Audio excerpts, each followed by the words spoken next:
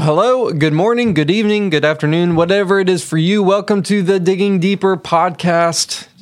Jacob, what do we do here? Well, what we do is we look at that week's sermon that Pastor Lee preaches, and we just simply dig a little bit deeper. The whole purpose of the podcast is to dig deeper into God's Word so we can dig it a little deeper into our hearts and apply it to ourselves.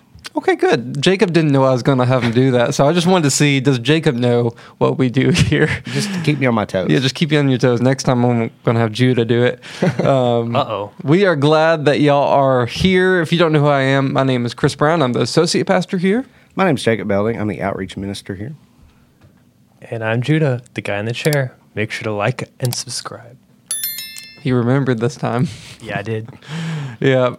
Well, this week, Pastor Lee preached on giving. Bum, bum, bum. Yeah, that's right. There's a meme or something that I've seen on the internet where it's, hey, you finally convince your friend to come with you to church. And it's the Sunday that pastor's preaching on tithing and giving. And it's like, he doesn't normally do this. Yeah, I promise. We don't use the word sow a seed of blessing ever. This is the first time he's used it. So Lee is going full prosperity now, right? Because a few weeks ago he preached on favor of God. Now he's preaching on giving. Right. No, we're just kidding. We're just kidding. This is our decade, or what's the word? Not yearly, but decadely giving sermon. And as he mentioned, we don't preach it to berate people. We preach it. Why? Because the Bible talks about it, and it's more than just giving your money. It has to do with your relationship to God and your relationship to others, and so it's for sure worthwhile. We preach what's in the Bible. 2 Timothy, is it 2 Timothy 3:16? Yep. All Scripture is breathed out. Yep. By God. Yep, and useful for teaching, all that different stuff. So we get to talk about giving. Are you a numbers guy? Like a financial numbers guy? Sometimes. Yeah. Sometimes. But normally numbers, I don't do numbers. Yeah. Like we were talking right before we started and, said, whenever I first came to church, I didn't understand. I didn't realize there was going to be math involved. Like, 10% of this and whatever else. Like, there's numbers and there's math. And, we have calculators on our phones we walk around with now, but like math, ew, I don't like math. That just made me think. So how like the tipping thing is getting out of control? Oh my gosh.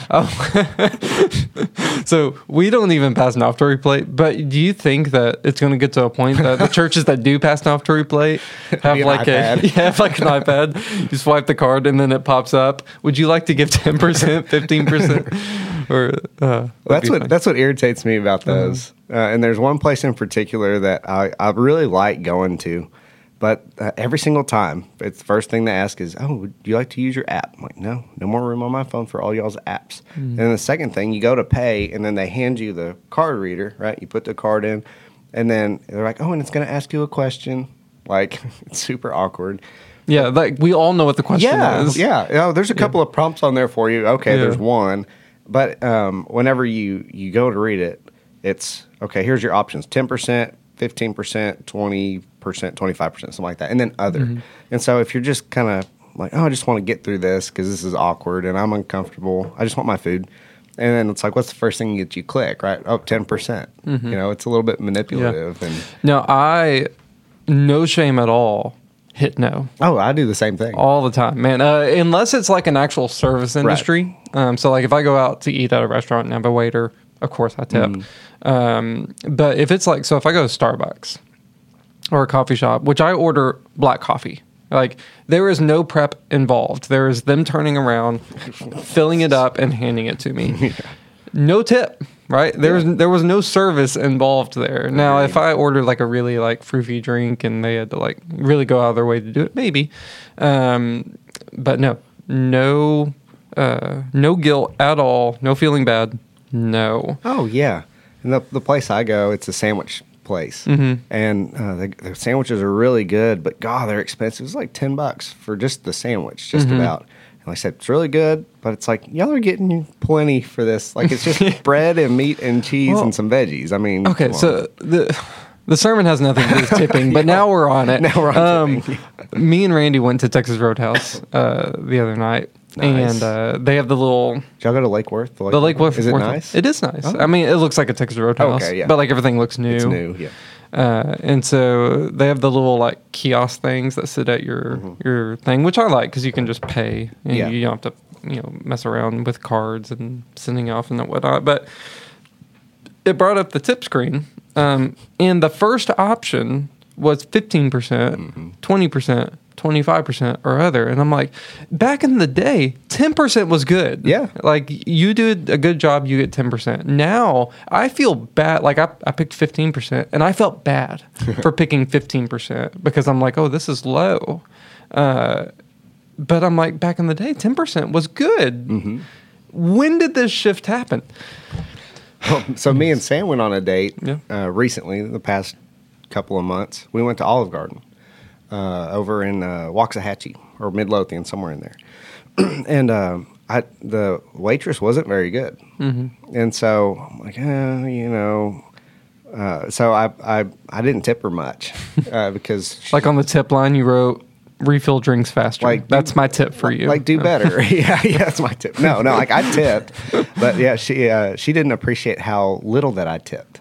Oh, she like... my wife. Oh, your wife yeah, didn't? Okay. Yeah. No, we left before the waitress. I mean, we weren't like running away. The waitress probably made a TikTok about it. Yeah, more than likely. I can't believe it. It was only $3 whatever, which is close to 10%, you know, anyway, what we spent.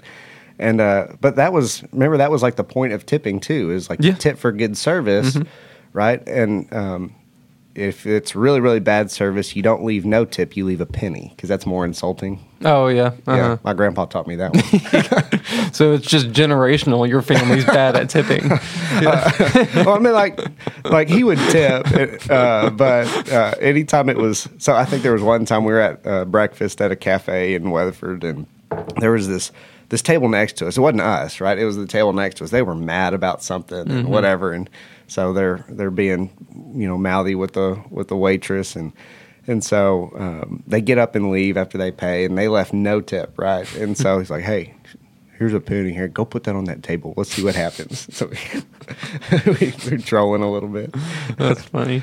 Yeah. Okay. Well, Judah, are you a tipper? Do you tip well? I do, actually. You do? Yeah. It's kind of just, you see that button, and you have to press it. So the 25% button. High score. I try to go for the high score. High score. So it's really for Gen Z. They've done studies, and they know Gen Z will press the button. That's what it sounds like. Yeah. In our small sample size. Yeah. I think we've got it nailed down. Yeah. All right. We'll release our I'll release the study. You review it, and now it's a peer-reviewed study. There we go. All right. How does this have anything to do with the sermon? It doesn't, but here's my connection. The sermon today is all about, or when the Bible talks about giving, it's out of a inward generosity and cheerfulness and a grace of God coming out of you. And the grace of God is not flowing out of us because we don't like to tip. So maybe we'll learn something today. Apparently we have some growing to do. Apparently we have some spiritual maturing to do. But anyways, you let us know, before we get too deep, you let us know, what do you think about tipping? Are you a tipper? Are you like, and I'm not saying like good service equals good tip. Like we all agree on that. But like the stuff like, I don't know, like you get checked out at the grocery store and they want you to tip, right? Like, I don't know if that's a thing, but I'm sure it's coming.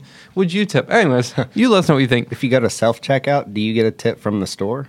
From like Walmart? Walmart tips you for self-checking out and bagging you your would groceries. think. Anyways, let's get into the sermon. The title of the sermon is The Joy of Giving. We're just now at the recap of the sermon. It's like, don't get us started on tipping. Here we go. The title of the sermon is The Joy of Giving, and it all focuses around this scenario that Paul was talking to the Corinthian church about the Macedonian church and an issue or situation that they were in and how they showed generosity to Paul. And Paul is using this as a teaching moment to the Corinthians. And the 2 Corinthians 8, chapter 8 is where the sermon is based out of. And Pastor Lee pulls out 2 points here. And one is that giving has an element of grace to it. He calls it the grace of giving. And 2 is that our giving is proportional to our means. So those are the 2 main takeaways, is that giving has an element of grace to it, and giving is proportional to our means. Any opening thoughts? I have a lot of opening thoughts. Or should we read the passage first, and then, or do you have... Yeah, let's read the passage first. Let's read the whole thing. Yeah. The 2 Corinthians 8, 1 through 7. Yeah. Which I just thought, while he does this, can you pull up that passage? And we're fancy now, and we have a way to like show y'all on the screen what we're looking at. So we're going to have Judah pull up that passage. Yeah. 2 Corinthians 8, 1 through 7. Now, do you have the NIV version? I do. Right Maybe here. better Yeah. this time to read NIV instead of ESV. Is the terms a little bit different? Yeah. Okay. The wording's a little different, and it works better for NIV this time, I think. It's All right, you got it pulled up? All right, NIV. All right, 2 Corinthians 8, 1 through 7 says this. And now, brothers, we want you to know about the grace that God has given the Macedonian churches. Out of the most severe trial, their overflowing joy and their extreme poverty welled up in rich generosity, which is an interesting statement on itself, but let's keep going. Verse 3, for I testify that they gave as much as they were able and even beyond their ability, entirely on their own. They urgently pleaded with us for the privilege of sharing in the service to the saints. And they did not do as we expected, but they gave themselves first to the Lord and then to us in keeping with God's will. So we urged Titus, since he had earlier made a beginning, to bring also to completion this act of grace on your part. But just as you excel in everything, in faith, in speech, in knowledge, in complete earnestness, and in love to us, see that you also excel in this grace of giving. And there was another verse. Oh, I see. That comes a little bit later. Anyways, that kind of sets us up. All right. Any thoughts? Yeah. Lots of thoughts, actually. So I like there at the very beginning of the passage, in verses 1 and 2, I like the sort of play on words, the reversal that's there. That was the first thing that came to mind. It's in verse 2, right? Their abundance of joy and their extreme poverty have overflowed into a wealth of generosity on their part. That's what the ESV says, anyway. So it's like, okay, they are poor, and yet they're rich. Yeah. It's almost like a beatitude kind of thing. It's very poetic. One day I wish to be as poetic as Paul. But yeah, it was, and I think it's kind of where is your what do you consider to be wealthy? Are you rich in giving? Are you rich in the spirit? Are you rich in the things of God, or are we content to be wealthy in material things? And it's kind of an idea that comes out there, and I liked it. I liked kind of the reversal there. Yeah, and just to kind of set the stage for y'all, in case y'all didn't follow along, what Paul is describing here is that the Macedonian church supported Paul in his ministry, right? And financially speaking, and yet the Macedonian church was in poverty, right? And so even though they were in poverty, they still saw that as an opportunity to support them financially, and which is where you get that kind of play on words of, even though they were poor, they're rich, not in the sense of like financially, but rich in generosity. So that was, that's really the first one, and they, and even this is in the midst of a severe test of affliction, and in that severe test of affliction, they have this abundance of joy, despite the fact that they're going through this affliction, despite the fact that they're poor, they still have this joy, right? And that overflows into this generosity, which is really really pretty cool to think about, and where these believers are. I mean, they really, to say they put their money where their mouth is. Yeah. Yeah, and so all of this, Paul is trying to communicate to the Corinthian church that there are all these kind of like hidden blessings within a generous heart. And I think what Paul's trying to get at to the Corinthians is, I want you to have these blessings too, right? And I think it had much less to do, as we're going to see, Paul wasn't being like I heard this term this week, Paul wasn't being a prosperity pimp. Right. He wasn't. That's a good one. Yeah. He wasn't like trying to like coerce people to give him money and saying like, if you sow a seed of blessing of $100, then God's going to give you tenfold that. That's not what Paul was doing. In fact, what we're going to see later is Paul didn't even really bring up the subject to the Corinthians. The Corinthians brought up the subject to him and then didn't follow through with it. Yeah. And so there's actually now a couple of things going on here. One, it's like, are you going to be, a man of your word? Are you going to have your yes be yes and your no be no? And then two, it's also revealing like there might be something off on the generosity side of your heart. And this is why, so like me, I'm a cheapskate at heart. Are y'all cheapskates? It depends. Yeah, it depends. Depends what the bank account looks like.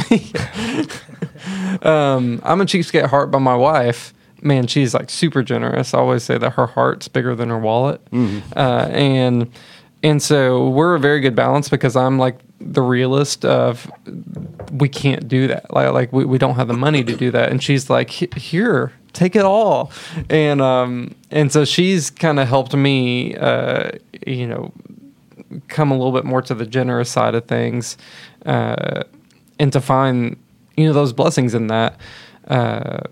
Some of the most miserable people in the world are the ones like who are like tightly clenched onto their, not only their finances, but their time and their resources.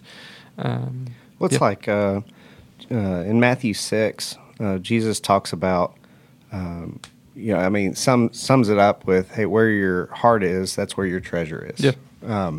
And one of the things that he goes on to say is, the eye is the lamp of the body. You basically don't have an evil eye towards your neighbor. And in the context of the whole Sermon on the Mount, Jesus is really getting at what whole person righteousness looks like. And so, you can't look at your neighbor who's in need, who may need help, for example, on one hand, and be stingy towards them, and then also be looking ahead at God's direction, towards God's kingdom. You can't have this sort of double vision. Right? You just can't do it. That's not how whole person righteousness works. And so, like Pastor said on Sunday, all over the place, Old Testament, New Testament, there's this theme of giving, right? And there's a reason that he preached on it. Yeah, it's important. Okay, you brought up the Old Testament. Let's talk about it, because there's a sector of people out there that say the tithe is no longer a thing, right? Like we don't do the tithe. We don't. Some might even argue there is no tithe, right? Not even in the Old Testament. That if you really looked in the Old Testament, it's really not 10%. It's really like 27%. There's lots of nuance to that we probably won't get into because not only were they dealing with giving their money to the tabernacle, the church, quote unquote. But you also had the nation of Israel. So there were like more like taxes also on top of that. Yeah. All that kind of plays into those different percentages that people come out to. But if someone said to you, hey, new covenant, no tithe, I don't have to give, what would you say to that? I think that reveals more about the heart than it does the theology of it. I mean, Paul's pretty clear. Jesus is pretty clear. It's like, okay, what really matters to you? What is it? And when we see it here with these churches of Macedonia, like what really matters to them? Is it that they're able to sort of save up as much as they can, even though they're living because they're living in extreme poverty, and kind of keep everything really tight-fisted and to themselves? Is that really what's important to them? Like, no, for them it's the gospel, right? They're supporting Paul as he's taking the gospel around, and so they've received that hope, the hope of the gospel, and they've accepted the gospel, and they want to see the gospel spread, right? And so they find a way to be generous to help support Paul. And so I think, kind of getting away from like a number percentage, right? Because, you can argue that if you want, or people can argue that if they want to.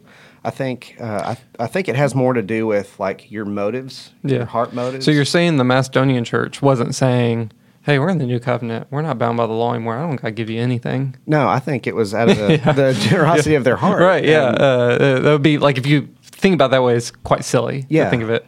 And so like, I think the people who say, oh, there's no tithe in the New Testament, therefore we don't have to tithe, they're almost having the flip side of a legalism coin. Because like, I think what they're trying to say is like, it's legalistic to tithe, but they're also like being so by the book that they themselves are becoming legalistic in like the negative inference of it. But yeah, no, I think so. So there's times in the New Testament. So when it comes to like the law, like the Old Testament law, there's times in the New Testament that it's like one of three things. They either reiterate it, effectively carrying it forward into the New Covenant. They, for lack of a better word, discredit it, or not discredit, but what's a better word? Correct. Maybe. Yeah. Is that not what you're looking for? More like do away with. So like the food law. Okay. Yeah. Like they do away with.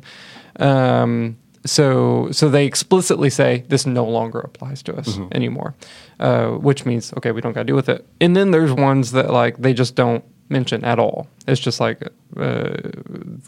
neither in the positive nor in the negative. It's just not brought up. And so what some will say is only the ones that they reaffirm in the New Testament carry over. So if they discredit it, don't have to deal with it anymore. If they don't mention it again, they don't have to deal with it anymore, and they just assume that's the case. And when it comes to like the specific tithe, as like the 10%, they'll say like, okay, because they don't reiterate it, therefore we don't got to deal with it. But then that's missing, like you said, all of these other passages that's getting into the motive of it. And I think that's why Jesus in the New Testament doesn't reiterate the specificity of it in terms of like a percentage, because they're trying to get away from the legalism of the tithe and more into the heart of the tithe. Yeah, I agree. Because it's, you want your outward action to match your inward motive, right? That's what we want. Again, it's that whole person righteousness that we want to live out. And so if we're doing, if we're giving just to, eye roll and check the box, and our motives aren't good, sometimes, and, maybe I should preface this by saying, even if we're in anything else besides giving or tithing, all right, if we know the right thing to do is this over here, but we don't feel like it, like we still do that, right? Even though, we're not feeling it. A spiritual discipline. Yeah. Discipline doesn't always feel good. Right. But you do it. Yeah, exactly. And so giving can be the same way, even, right? Like I know that this is something that I ought to be doing. I know my heart should be in it. It's not, I'm going to go on and do it anyway and just kind of put that out there. And then the hope is that the heart and the motives follow. So it's not an excuse, right, to... for example, let's say I'm tired of living with this person and seeing them every day, maybe at work or my whatever. heart's not in it. My heart's not in it. Therefore, it's a disservice to them to I'm going to love them well by just leaving. Right. That doesn't work. Right. Yeah. So, it's definitely fun. It's a fun subject to talk about. It's giving. It's tough. Yeah, and people can get just really legalistic about it. I've had the question asked to me, do you tithe on the pre or the post tax, right? And I usually tell people, I was like, if you tithe at all, you're already way ahead of the curve of the average person. But there's, again, like if you're getting that intricate into it, you might be starting to miss the point here. The point isn't a specific percentage as much as it is like what's going on in your heart in that. Yeah. And if you tithe on the pre-tax or the post-tax, as long as your heart is there, like I think it's fine, wherever makes sense. I think it's C.S. Lewis, when talking about this, he said, do we do the tithe? Do we not do the tithe? And as far as the new covenant goes, and I think he landed on there's no specific tithe in the new covenant in terms of like 10%, but in terms of the heart, 10% should be the base of it. And if anything, we shouldn't go lower than 10%, but above 10% out of the generosity of our heart. And so again, New Testament digs much more into the heart behind it, much more than the percentage of it. Yeah. And just a note for anyone out there, we see not necessarily the tithe, but the terms of like offering and first fruits and giving back to God all the way back to the very beginning. Oh, yeah. Like Cain and Abel. That was the issue with Cain and Abel, was the offering, the first fruits that we're bringing to God. So we see it pre-law, we see it in the law, and then we see it post-law. Yep. So it tells us this isn't an era of Christianity that we can do away with. It's been there from the very beginning. God has entrusted things to us. Do you now trust God with that? And that's really what it gets back to. Yeah. Anyways. Yep. Agreed.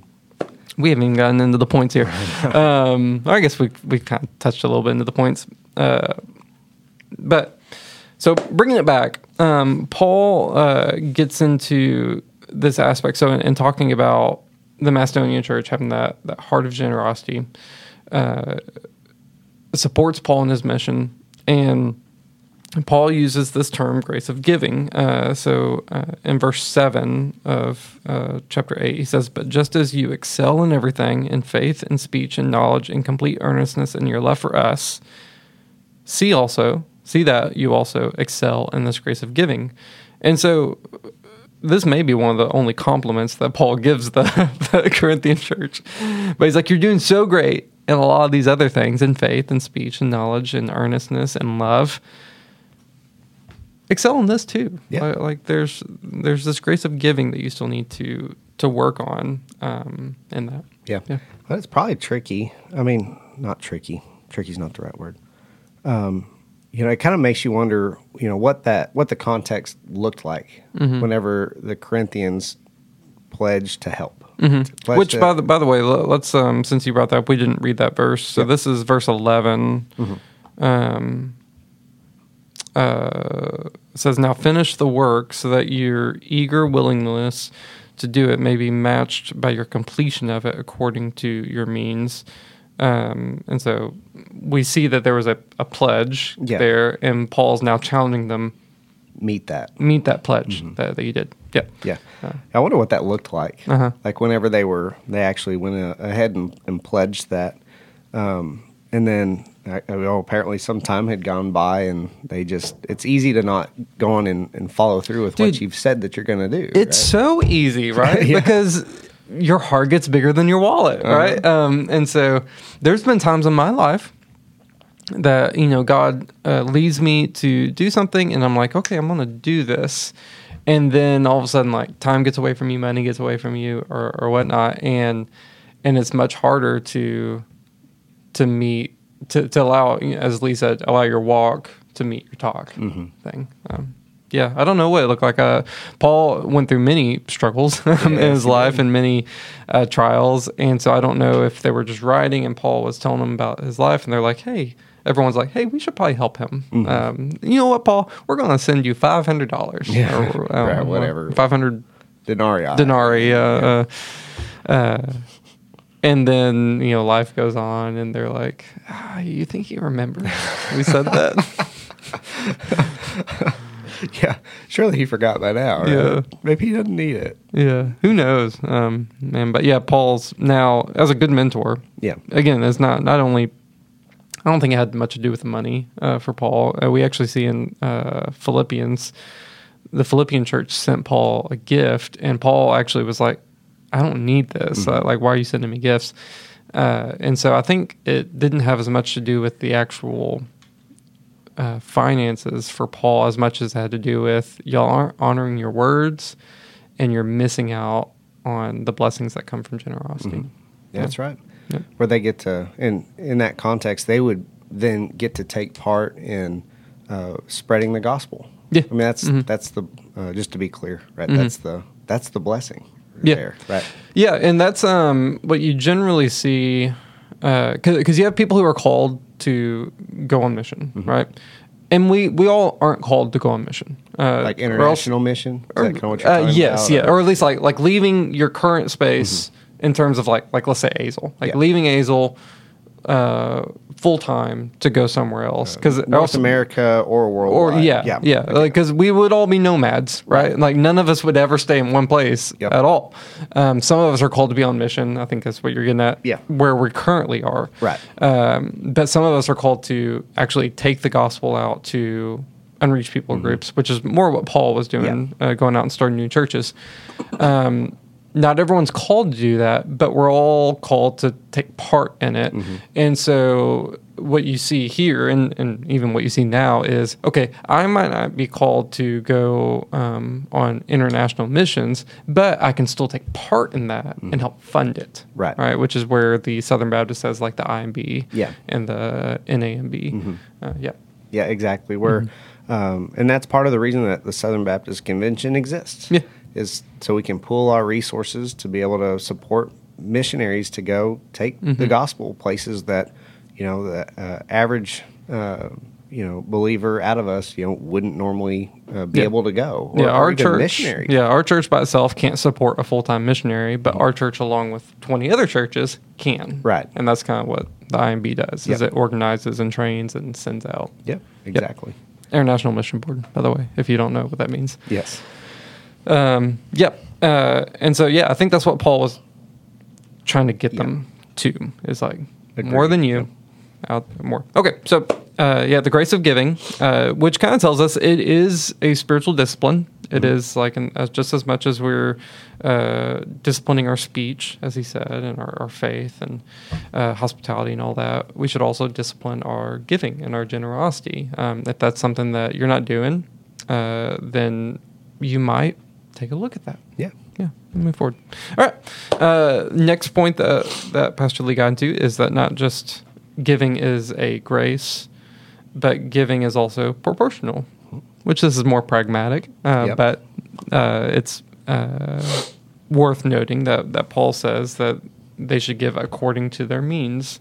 And so, are you rich? I actually have a story about that. Okay.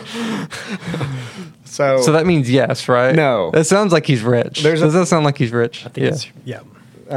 Jacob's finding lunch today. There was go. So this past Sunday in our small group, we were talking about, I don't even remember, somebody brought up, in your sermon you were talking about Bill Gates and how much money would be on the ground. It'd be worth his time to pick it up. And it had to be however many thousands of dollars, and $100 bill on the ground doesn't faze Bill Gates, and so somehow we got talking on that, and I pick up every penny that I find. Some of the in the group, and I was like, boomers. They're not boomers, I can tell you that.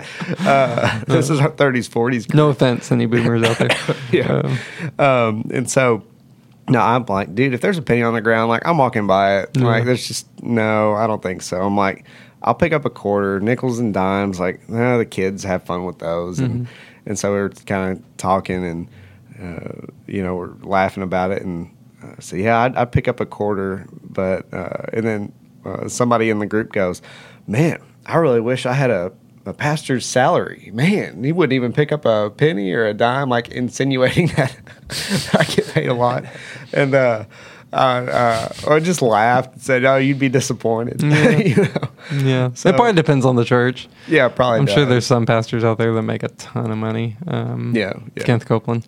If we're naming names. Yeah. I thought it was hilarious. It was pretty good. Like, no, it's just like, I don't think anyone's going to marvel at our paychecks. No. Yeah. It's just, it's really a time thing. It's like, I've got a lot to do, and like, okay, there's a nickel. Okay, whoop-de-doo, it's 5 cents. Moving on. Now, he was saying, because you're willing to walk over those, man, you must make a lot of money. Yeah. Okay, gotcha. Yeah. No, it's more of a laziness thing. Yeah. At least for me. It's like, there it is. I have some of those in my truck. It's fine. Yeah. I don't need another I've one. got a quarter for Aldi. I don't need another one. Yeah. The quarters, like I said, different store. I'll grab a quarter. But a penny? No. Yeah. Exciting. Yeah. Well, this brings up a good point. Okay, so on the giving according to your means. So, like, obviously, Bill Gates would be able to give far more than you or I would, or even combined, right? granted, the heart is what matters. Yes. Jesus even addresses this, that there are people giving out the abundance of what they had, and then the woman that gave just 2 pennies, that she gave more than him because her heart was much more in the right place. Like if you have $1 billion and you give away $1 million, wow, that's a lot of money.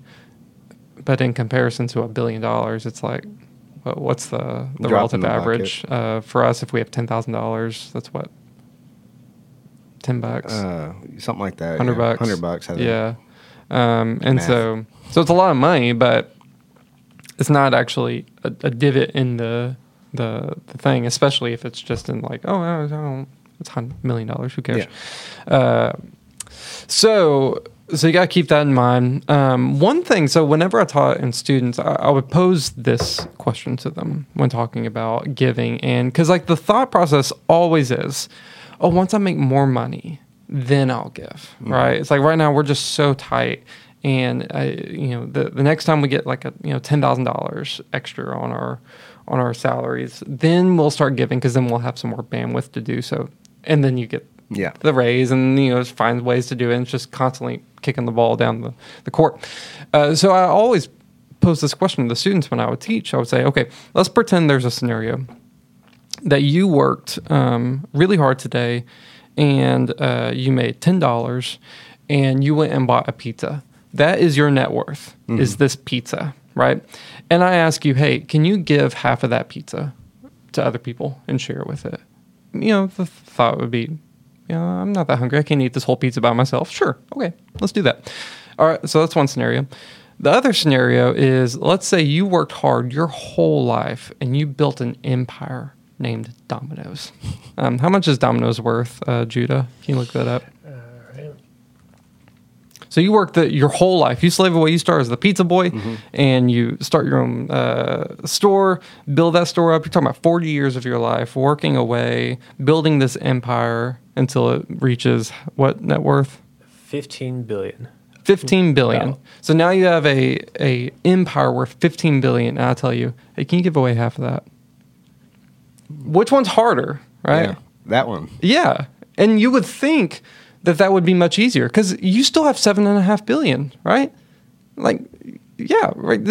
You would think. Yeah. You would think, but it's much harder to give away that because, like, it's and Jesus even says this. If I can trust you with a little, I can trust you with a lot, right? And so I would tell students, and they all kind of push back on that. It's like, no, I would give away half of it. I was like, bull. It's like they're like, I give away half of it. I still got $7 billion. And I'm like, you wouldn't give away half of it. And I told them, here's how I know you wouldn't give away half of it. Because you don't even give away what you have now. It's like, if you won't give away part of $1, what makes you think you'll give away part of $1 billion, right? And so it's a matter of, according to your means, the numbers don't matter. It's the heart that matters. Yes. And so if you are stingy with a little bit of money, you're going to be stingy with a lot of money, right? Absolutely. Yeah. I mean, it's all about the heart, right? The person isn't different just because the dollar amounts are the same, right? But yeah, it is proportional. And Lee pointed out that that's even how the IRS, how the tax code works, right? It's progressive income tax, marginal tax rate. And it was like, oh man, like it just reminded me about taxes. Which, by the way, I hate marginal. Well, no, I like marginal tax rate. I hate filing them because, like, I put in my salary or my W-2, and like, we're getting this much money back out in Randy's, and all of a sudden it goes down because we crossed that marginal tax rate. Yeah. Anyways. Yeah, that's always fun, isn't it? Doing taxes. Oh man. And I'll admit, when he's talking about the tax system, I was thinking of all the ways that the tax system could be better. It distracted me a little bit from that subject. I'm like, we could do a consumption tax. That would be good. That way, everything that you're buying, you're paying more of a percentage on. So the more stuff you buy, like the more taxes that you pay, you're not taxed for saving money. And anyways, and then I'm like, whoa, okay, where were we? Like, dude, you know what's insane? If you think about car tax. Car tax is insane. So you buy a car, like you buy a brand new car, and you pay taxes on it, right? Makes sense. Yep. Then you sell the car to me. I go and pay taxes on it. Yep. and then I sell it to Judah. He goes and pays taxes on it. Then Judah sells it to someone. So same car. It'll eventually get to the point that there is more paid in taxes on that car than the car was even worth in the very beginning. Yep. That's crazy. Government's going to get theirs. They're going to get theirs, man. They know what they're doing. Yeah. They're not dumb. Or even, I was going to say homes. Like eventually, if you live in a home long enough, you'll pay more in taxes than you did on the home. But at least that makes a little bit more sense because it's not depreciating and all that. Well, and also those taxes go to the actual community, like schools and whatnot. So it makes a little bit more sense that you're paying a little bit. You're paying less on like the actual home value and more on the community, like what you're getting out of the community.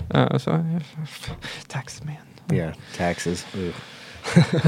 I've considered, so Lottie's getting old enough that we do want to start teaching her stuff like this. So she got $100 from someone for Christmas, and we didn't want to just give her the $100, like go wild. Well, right? Why not? That'd have been a blast. And so let's go to the candy store. Yeah, so we told her you can buy one toy with this, and she chose The Secret Life of Pets, like the movie, so she could watch it. And what we want to do is start teaching her to give on that. So it's like Dave Ramsey, they teach like you can do 3 things with money. You can spend, you can save, and you can give. And as a parent, what you want to do, and not only yourself but with your kids, is start to incorporate those values in them. It's like, okay, you can spend, you can save, you can give. You should do all of that with the money that you get. So you should spend some, go buy a toy. You should save some. Let's set aside, 10, 20% or whatever. And you should give some. Okay, let's give 10% to, the church or whoever or whatever. But it's just kind of building out that generosity muscle, that saving muscle, that spending. Well, we don't need help with the spending muscle. We got that. Yep. I don't know what got me on that subject. So the taxes. So one of the things I thought about doing was imposing a family tax. It's like that you got to give 5% of whatever you make to the family tax, but not. It doesn't go into my bank account. It goes into a side bank account, and then at the end of the year, we all come together and democratically decide, what do we want to spend this money on? Do we want to go buy a new board game? Do we want to go out to eat or whatever? And so teaching them the idea of you pay in taxes, but then you also should, in theory, get a community benefit out of those taxes. Yeah. See, I teach my kids more of a federal tax kind of a system.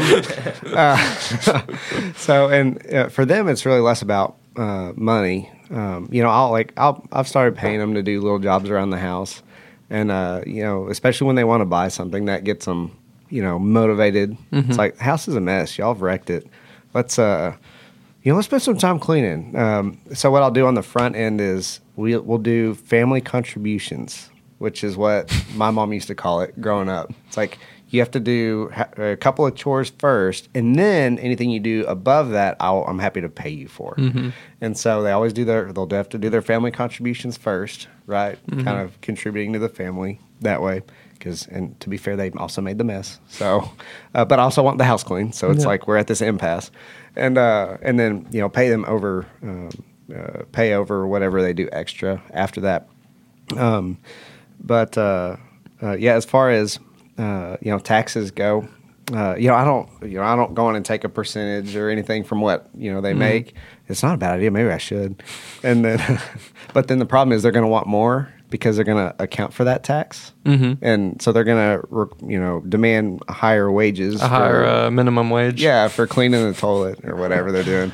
And so anyway, what I've done is the dad tax. When I'll go, we're going to stop at the convenience store and get a bag of candy or whatever. Take some of the candy. It's like, hey, dad tax. And like, without hesitation, they know. Like at this point, they're used to it. They'll be like, why are we pay dad tax? We're like, well, children, sit down. Let me teach you.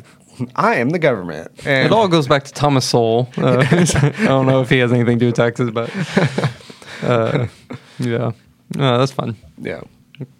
This is what you get to look forward to, Judah. with kids is how do you teach them about life? That because you don't want them to learn about taxes when they get their first check. Because have you seen that video? Oh, 100%. Where this kid, he's smiling. Yeah, he's like a 16, first job. He has his first paycheck. Yeah. He's done the math in his head, like, okay, I work this many hours, I get paid this many hours a week. I know what my check is about to be, and it's going to be sweet. Yeah, he opens up the check, and he's just like looking at it in disbelief. It's like, what the heck? What's going on? Yeah, he's. Who is Medicare? Medicaid? And why are they taking my money? Yeah, right. Yeah. Oh, goodness. Yeah. Yeah, in the video, they're laughing at him. Oh.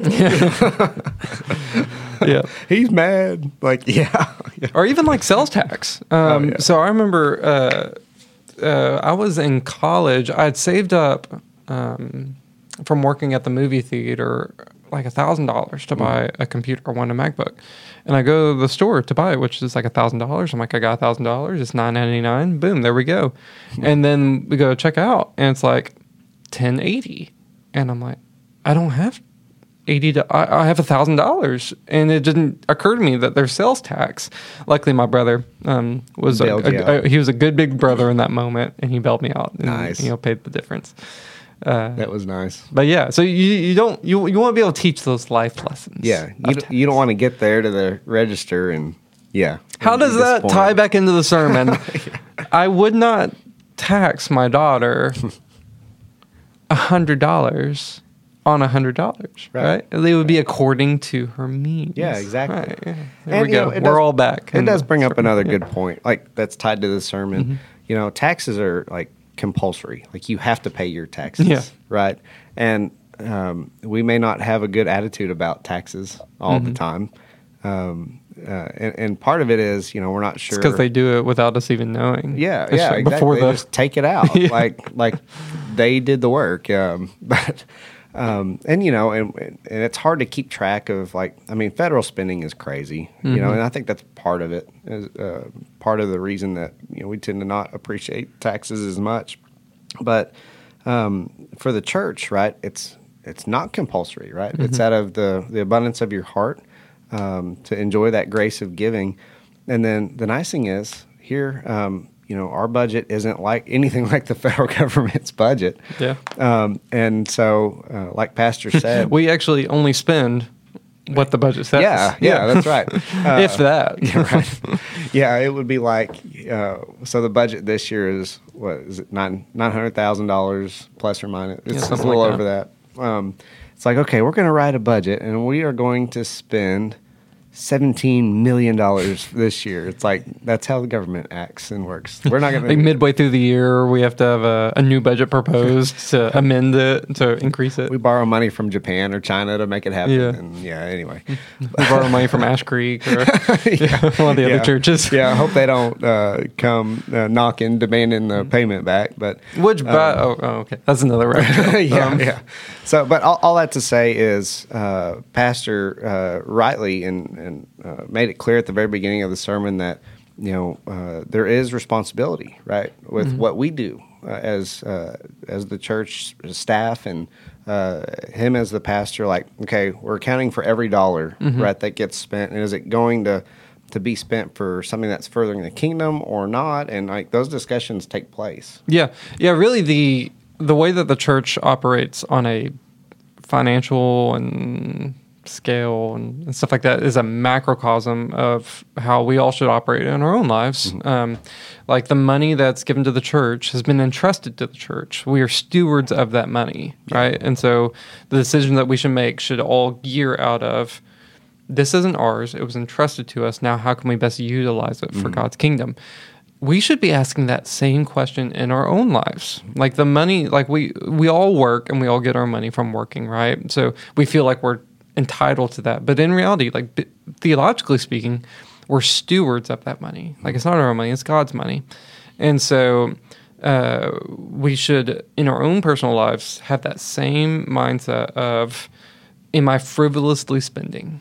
Am I using my money wisely? Am I trusting God with that money? Am I using my money to further the kingdom? And that doesn't mean that you should never buy anything and that you should always be sending out every single penny that you have to missionaries. That's not what that means.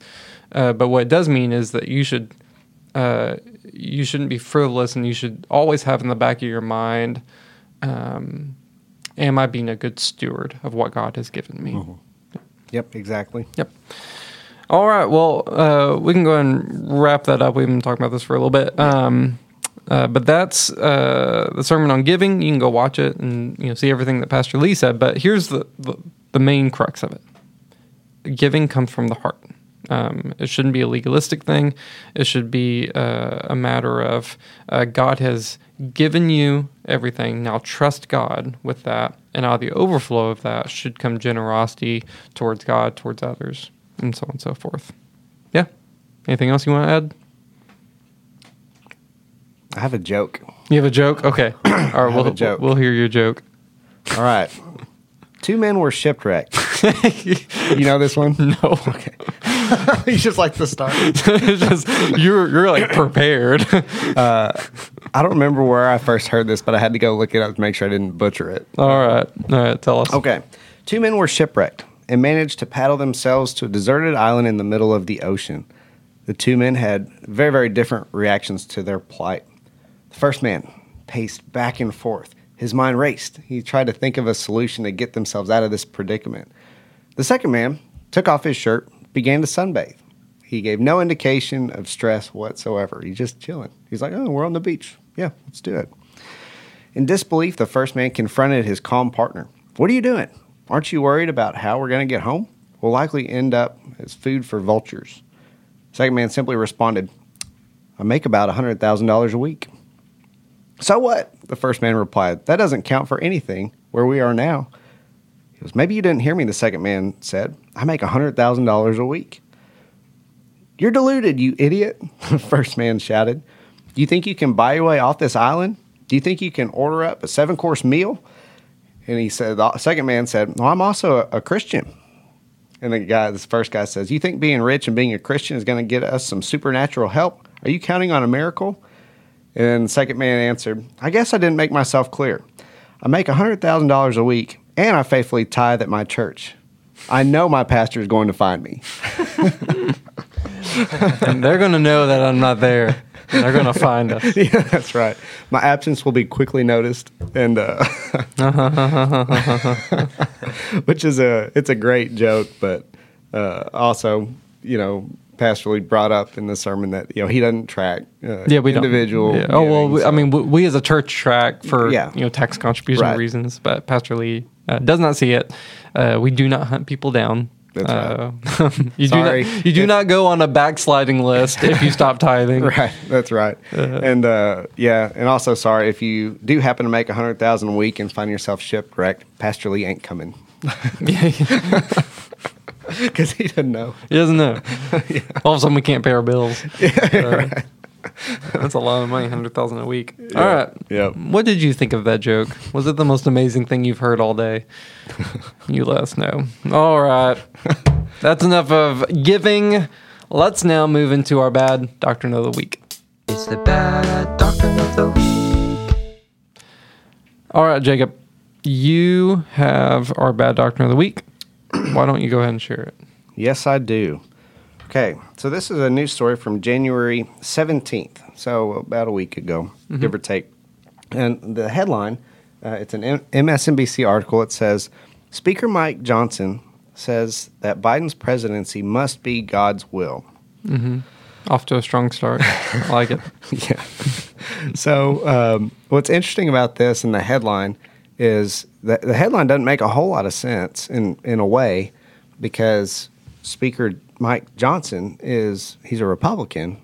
President Biden is a Democrat. Mm-hmm. So what's happening here? What's going on here?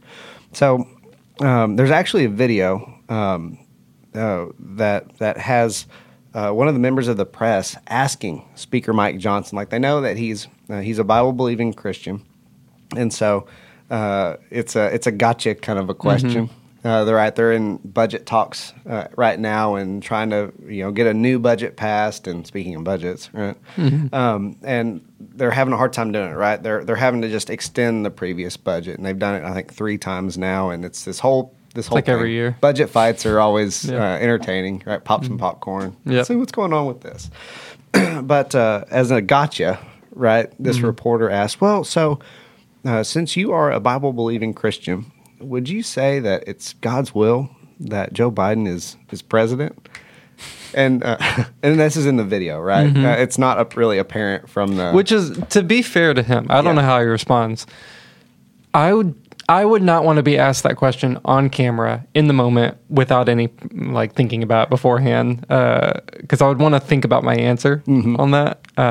Anyways. Yeah. Yep. And so the headline is a little bit misleading. It's not like Mike Johnson, Speaker of the House of Representatives for the U.S. Congress, gets up and I'm going to hold a press conference, and he says, okay, everybody, I want you to listen. Joe Biden is president because it is God's will, right? And then what's the implication? We do whatever it is that Joe Biden says, right? And so Christians unite. Let's go. right, yeah. Let's lead the charge and follow him. And so I would love to hear. So that's kind of what happens in the video. Like I said, the article headline is a little bit, maybe a hair misleading. But what are your thoughts? On that question? Yeah. Now, see, I'm turning it and asking you live on camera. Just as I said, I would hate to be asked that question without previously thinking. I'm getting asked that question. If you want to think about it, I can weigh in too. But So here's my knee-jerk reaction: is that God is over all, and nothing happens outside of his purview, and sometimes that means, or even when people are in power that aren't following God, that doesn't mean that God's will is being thwarted. Right. When we talk about governing authorities, there's places in Scripture that talks about God has placed those people in place.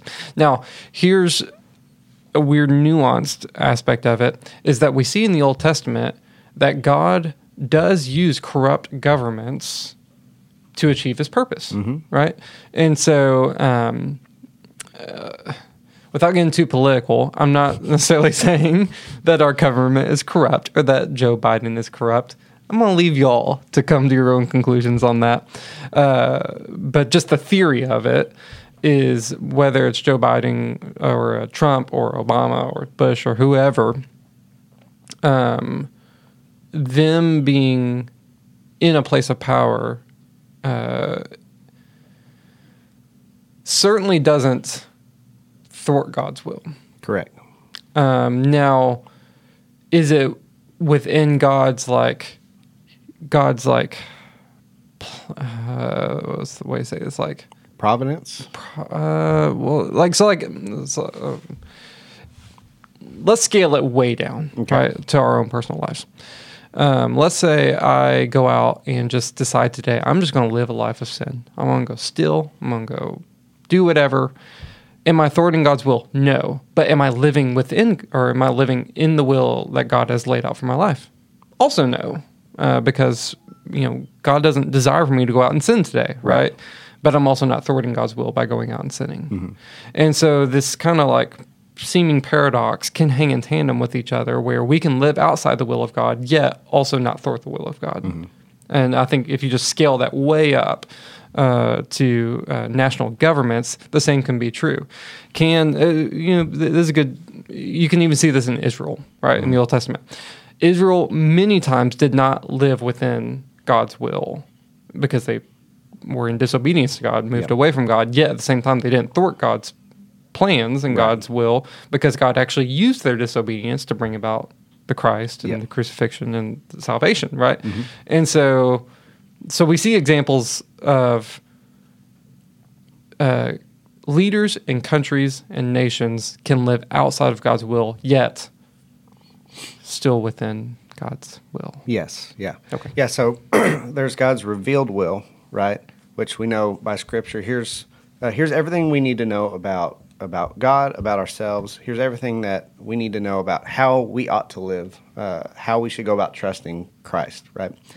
And then at the same time, though, right, God's that's where I said providence, right? God providentially is sovereign over all things, right? And so God's providence, then in God's providence, yes, Biden is president. That's true, right? Is that what God wants? Like as far as the way that, like what you're talking about, is everything that Joe Biden does as president, and let's just even say that we can even include the government in this, is everything that the government does within God's revealed will? It's like, well, no, it's not, right? But that doesn't mean that God's not in control, right? At the same time, and directing all things the way that He wants to, because He does that, which is great news for us, isn't it? Yeah. Do you have other thoughts? I'm curious as to how he answered that. Are you able to sum it up? He kind of stumbled on it a little bit, which anyone would. I mean, that's a real curveball. Yeah. Because you have to be really careful in how we've probably kind of stumbled a little bit. You have to be careful how you say it, because it's not a clear black and white answer. Right. Obviously the answer is yes, it's within God's will, because it's happening. Right. But there's nuance to it. Right. As you go deeper down the right. whole. The trouble is the implication. Yes. Right? The implicit implication that the question, that's really what the question was saying. Yeah. Right. It was getting at is, shouldn't you just do what Biden wants you to do because he's president and it's God's will? So he kind of fumbled around a little bit. He didn't he didn't answer it quite as well as I would have. As I thought he could have, but he did say, "Oh yeah, I am a Bible-believing Christian. This is something that the Bible says." And then, kind of the last part, as far as what that actually means, he kind of, it was a little bit lacking, I thought. Yeah. So I think if I was to answer it from a stage standpoint, I think I would say, yeah, certainly this is within God's providence, and God has allowed these things to happen. And but we also know that God calls us. It's while these authorities are in place, we see both didactically and just descriptive wise throughout the Bible that even though there can be corrupt leaders in place under God's providence, that doesn't excuse us from holding them accountable, right? And striving for righteousness, not only within ourselves but within the governments and things like that. Yeah, and really, I think the best way that he could have answered that back is yes, God does in His providence raise up different rulers or leaders. And so yes, Joe Biden is president because ultimately it's God's will. It's right. It's within His providence. But then he should have said, and I'm also speaker because of God's providence as well. And so this clash is imminent. Right. You could even see that. Again, if we go back to Israel is a great case because you have a ton of case studies essentially of what's going on. And let's take that. Now, Mike Johnson's not a prophet of God, but let's just compare those two in that example of you may have the king who's very corrupt, yet there's the prophet Jeremiah who's called to call that king to repentance, right? And so two things can be true at once. Yes. That on one hand, that person has been placed there by God, and on the same hand, they're not living in accordance to God. Right, exactly. Yeah. Judah, you got thoughts?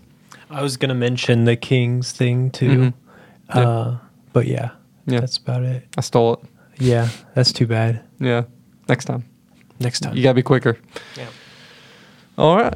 That's an interesting one. That's kind of a little bit more of a head scratcher. Yeah. It was fun. What do you think? How would you answer that question? Just type it all out in the comments for the world to see. I have one more thing to say. Okay. If you enjoyed this podcast, please make sure to like and subscribe. This will, if you just answer this question, it's a tipping. Have you been satisfied with the service on your podcast today? You've been satisfied. There's going to be a prompt down below. Be sure you answer that. There's what do they call them? Super thanks now on YouTube. Right. Super thanks. I think it's on videos now where essentially you can tip on a video and give them a super thanks. I think that's what it's called. Yeah. Our donate. Our channel's not monetized, and so I think we need 1,000 subscribers and so many watch hours. We're almost to 300 though. So if you subscribe, we will slowly get closer to 1,000, and then we can monetize the channel and use all that funding for God's kingdom. Oh, Wow. yeah. Awesome. The tens of pennies that we'll make can go to it. Anyways. All right. We are glad that y'all joined us. We hope you have a great day. We'll see you next week.